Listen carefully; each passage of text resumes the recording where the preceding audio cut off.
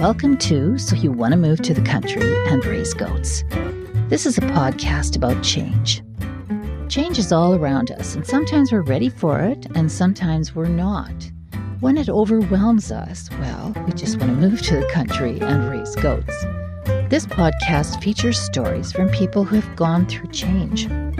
We hope that their insights will help you better understand and deal with the changes in your life. I'm Peggy Koenig, and along with my co-host, Catherine Greiba, we chat with insightful people with interesting change stories. We hope you enjoy our podcast. Today we have Krista Babiak joining us from Calgary, and I've known Krista for a long time. Krista went to school with my daughter, and she had a long time interest in the restaurant business. Her family has been involved in that business for a long time, and that was really her passion. She studied the culinary arts with a focus on pastry and baking and had a successful career as a chef. And it all changed one day when there was an accident, and her life changed forever. So she talks about how she worked through that very painful experience. And hers is a story of where you think your life is going to go in one direction and it changes, and how she's working through that even today. Yeah, she talks about resilience and how that particular incident, which will affect her life going forward. She's now pursuing a different career that is still aligned somewhat with what she was doing, but it really took a lot of resilience for her to get through that process. Welcome to Krista Babiak, who's joining us from her home office in Calgary. And I've known you for quite a few years, Krista. Yes, since I was 13. I know. I have all sorts of stories I could share about you back. Oh, let's hear them. Let's hear them. But Krista, you always had a real interest in the restaurant biz, as I recall. Could you talk about that a little bit and where that led you as far as your career? From an early age, it was kind of something that was always on my radar. My family actually owned a restaurant in Saskatoon, a very famous ice cream store called Homestead. And a lot of my drive came from working with my mom after school and seeing what she was doing, and then having opportunities through other family members to actually start my career back when I was about 15 at another restaurant that was right across the street. And it just kind of developed from there, reading books like Anthony Bourdain and cooks, and just being part of the lifestyle, really. It just kind of gets ingrained in you. And it's just one of those things that it was always a passion of mine, for sure. So did you study cooking and cuisine? I actually didn't study culinary arts until I was about 20 years old. I had been in the industry for quite a few years before I decided, you know what, this is what I want to do. And then from there, that's when I decided to move to Calgary to study for baking and pastry arts, because it wasn't considered a trade in Saskatchewan. So I couldn't take any schooling out here. Very interesting. And in the culinary world, is that certificate really important to have if you're wanting to advance your career? 50% of people are going to tell you yes. 50% of people are going to tell you no. The people that have been in the industry for years and years and years and have been self-taught and self-made, and they're going to be the best teachers that you have, honestly. But most of those people also become instructors. So I would say, yes, there is a place for that certificate, especially within the higher end of restaurants, but it's not necessary to have a good, long-lasting career. So you got your certificate, and did you work in a bakery shop immediately following? I actually was living at the state residence at the time and working at the state residence. So I was there for another year as an administrative assistant, and then got a job as the sous chef at Phil and Sebastian, where I worked for about a year and a half. Yeah. What was pastry and baking? Was that your primary focus, or were you also doing other things in the kitchen? I was doing a lot of everything. We had started going from pastries onto more of like a lunch menu plan. And I was designing a lot of products on that. And just basically a lot of being in a managerial position was more of what I was doing in that job. Yeah. So Krista, there was a major event that happened to you in the kitchen. Do you want to tell our listeners a little bit about that? Yeah. So this was actually quite a few years later, back in 2018. I was working at a restaurant here in Calgary, and I was up on top of some equipment cleaning, and somebody had just emptied the deep fryer. So the oil was right behind me in a pot, and they had not told me. And so when I stepped down, I stepped directly into a 300-degree vat of oil. Oh, my goodness. Oh, my gosh. And so what, I can only imagine, but what kind of injuries did that leave you with? It left me with a series of first 2 third-degree burns and nerve damage in the back of my ankle where I can't actually feel. But there's also nerve damage where if I'm standing for a long period of time, it feels like it's almost back in the oil. And so it's kind of ended my career a bit shorter than I expected in the kitchen. Yeah, and I do recall, because you were posting a lot of things on social media, and it was quite a process of healing and being in and out of hospitals, as I recall. I spent at least 2 weeks full-time at the hospital, and then just a little bit previous, and then for about 6 months after, I was there at least 2 to 3, if not more times a week, getting physiotherapy, getting different procedures done to make sure that the skin underneath was at least trying to grow back and things like that. And it was definitely a very defeating moment in my life. So the physical pain, can't even understand how unbearable that must have been for you, Krista. But the mental anguish that you would have gone through, I'm sure, would have been very trying on you and your support system. Tell us a little bit about how you got through those days. Yeah, it was quite a struggle, especially at the very beginning, because you're still in this mentality, especially when working in kitchens, that you are only as good as the last shift that you had. And so a lot of my anxiety was coming from, I'm not working. I should be working. Why am I not working? And I also had a pretty decent system with actually WCB. They were 100% there for me and actually set me up with a lot of psychological help, including actual group work, where I for about 6 months, went Monday through Friday, did physiotherapy every day, did group work, had a psychologist, had an occupational therapist, had an entire team who was working on building up all of these problems that we were trying to solve, basically.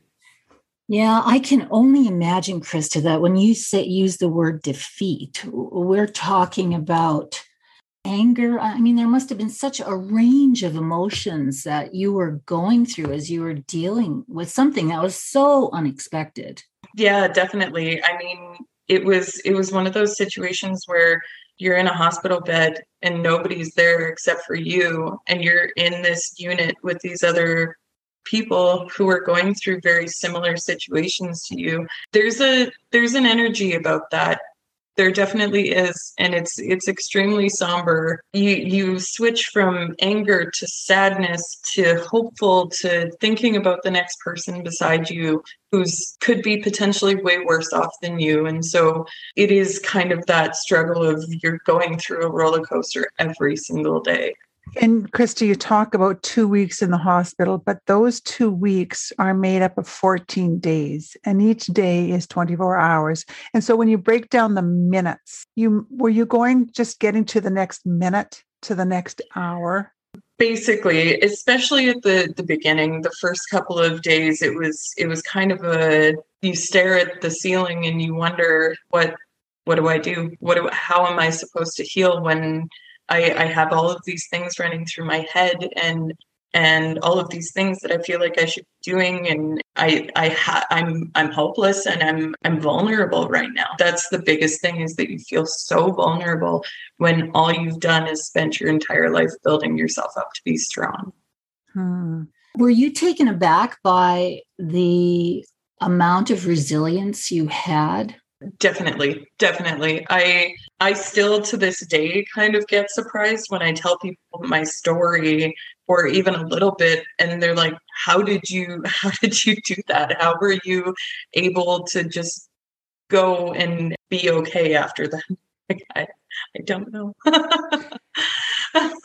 Did you learn something about yourself that you didn't know before this happened? I learned quite a lot, especially going through so much therapy that I did afterwards, because it was a course specifically designed for those with PTSD and general anxiety disorders and depression and things like that, where it's solely focused on your mental health and working on all of your traumas, not just the one that brought you to this situation, but everything that brought you to who you are right now. And it was extremely insightful into not only why I was having mental health issues afterwards, but why I was trying to get rid of those other mental health issues by working so much, honestly, in the past. So was there a specific point, Krista, when you realized you were going to be okay?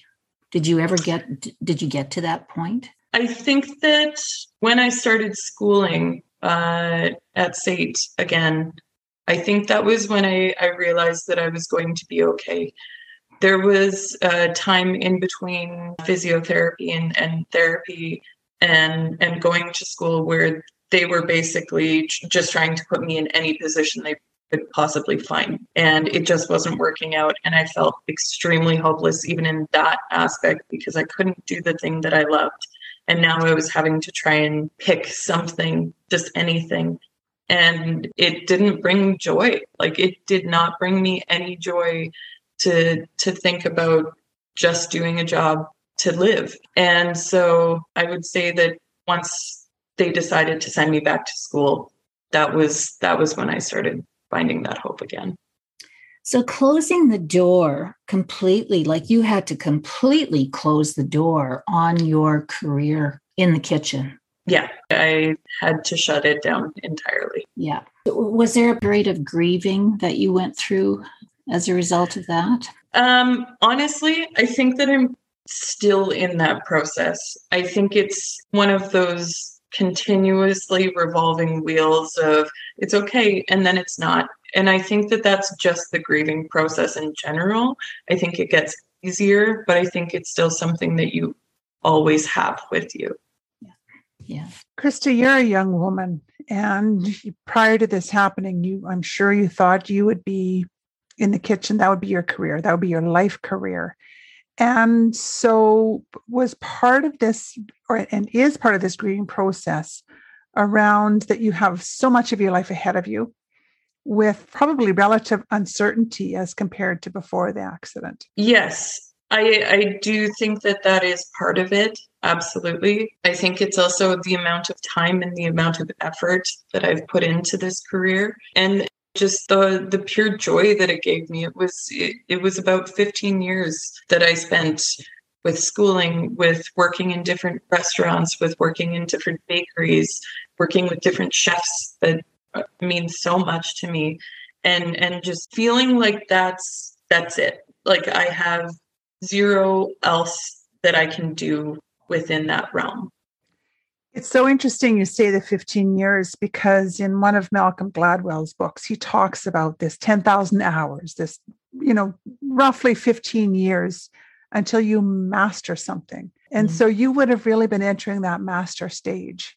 Yeah, mastering being in kitchens for sure. But because of the difference in restaurants and difference in the types of culinary arts that you can go into, I mean, there's an entire world that I haven't even touched upon, which was, another aspect of what was so lovely about cooking. So, Krista, I know that you started rock climbing.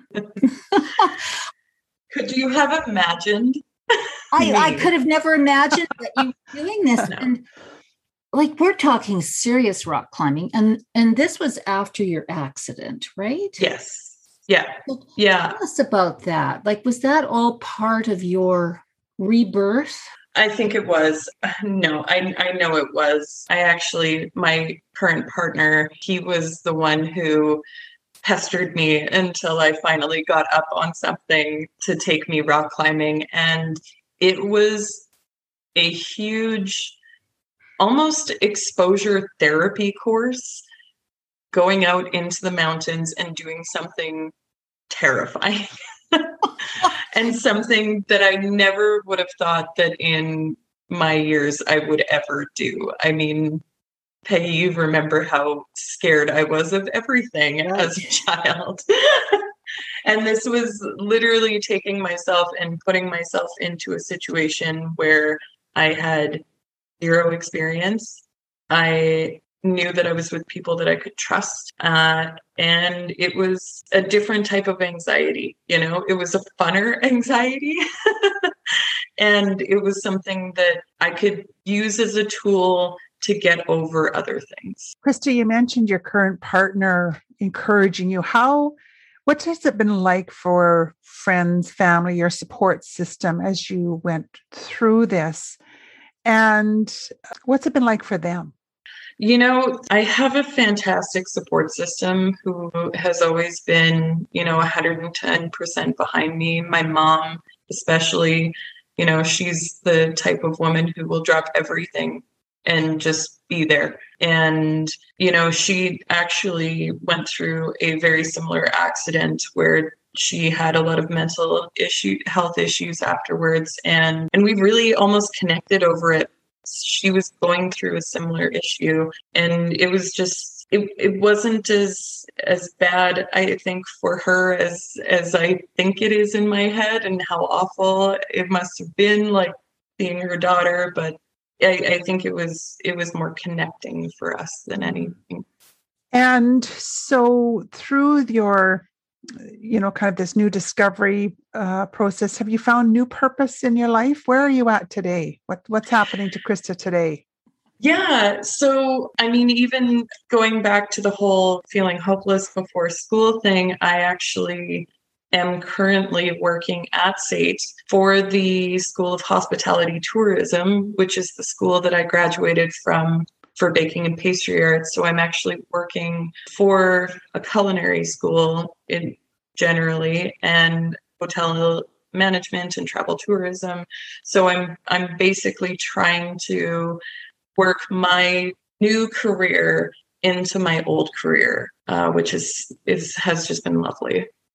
That is great. I did not realize that you were working in the school in your area where you have such a passion. So that bringing together sounds like it would be very satisfying. Absolutely. It's kind of making the transition a lot easier because I know what they're talking about on the culinary end. It also gives me hope that potentially I could put myself into an instructor position years and years down the line. Mm-hmm. Mm-hmm. So I'm really interested, Krista, in going back to Peggy's question about resilience and perseverance. And it sounds like you're a very determined young woman and showed a lot of resilience.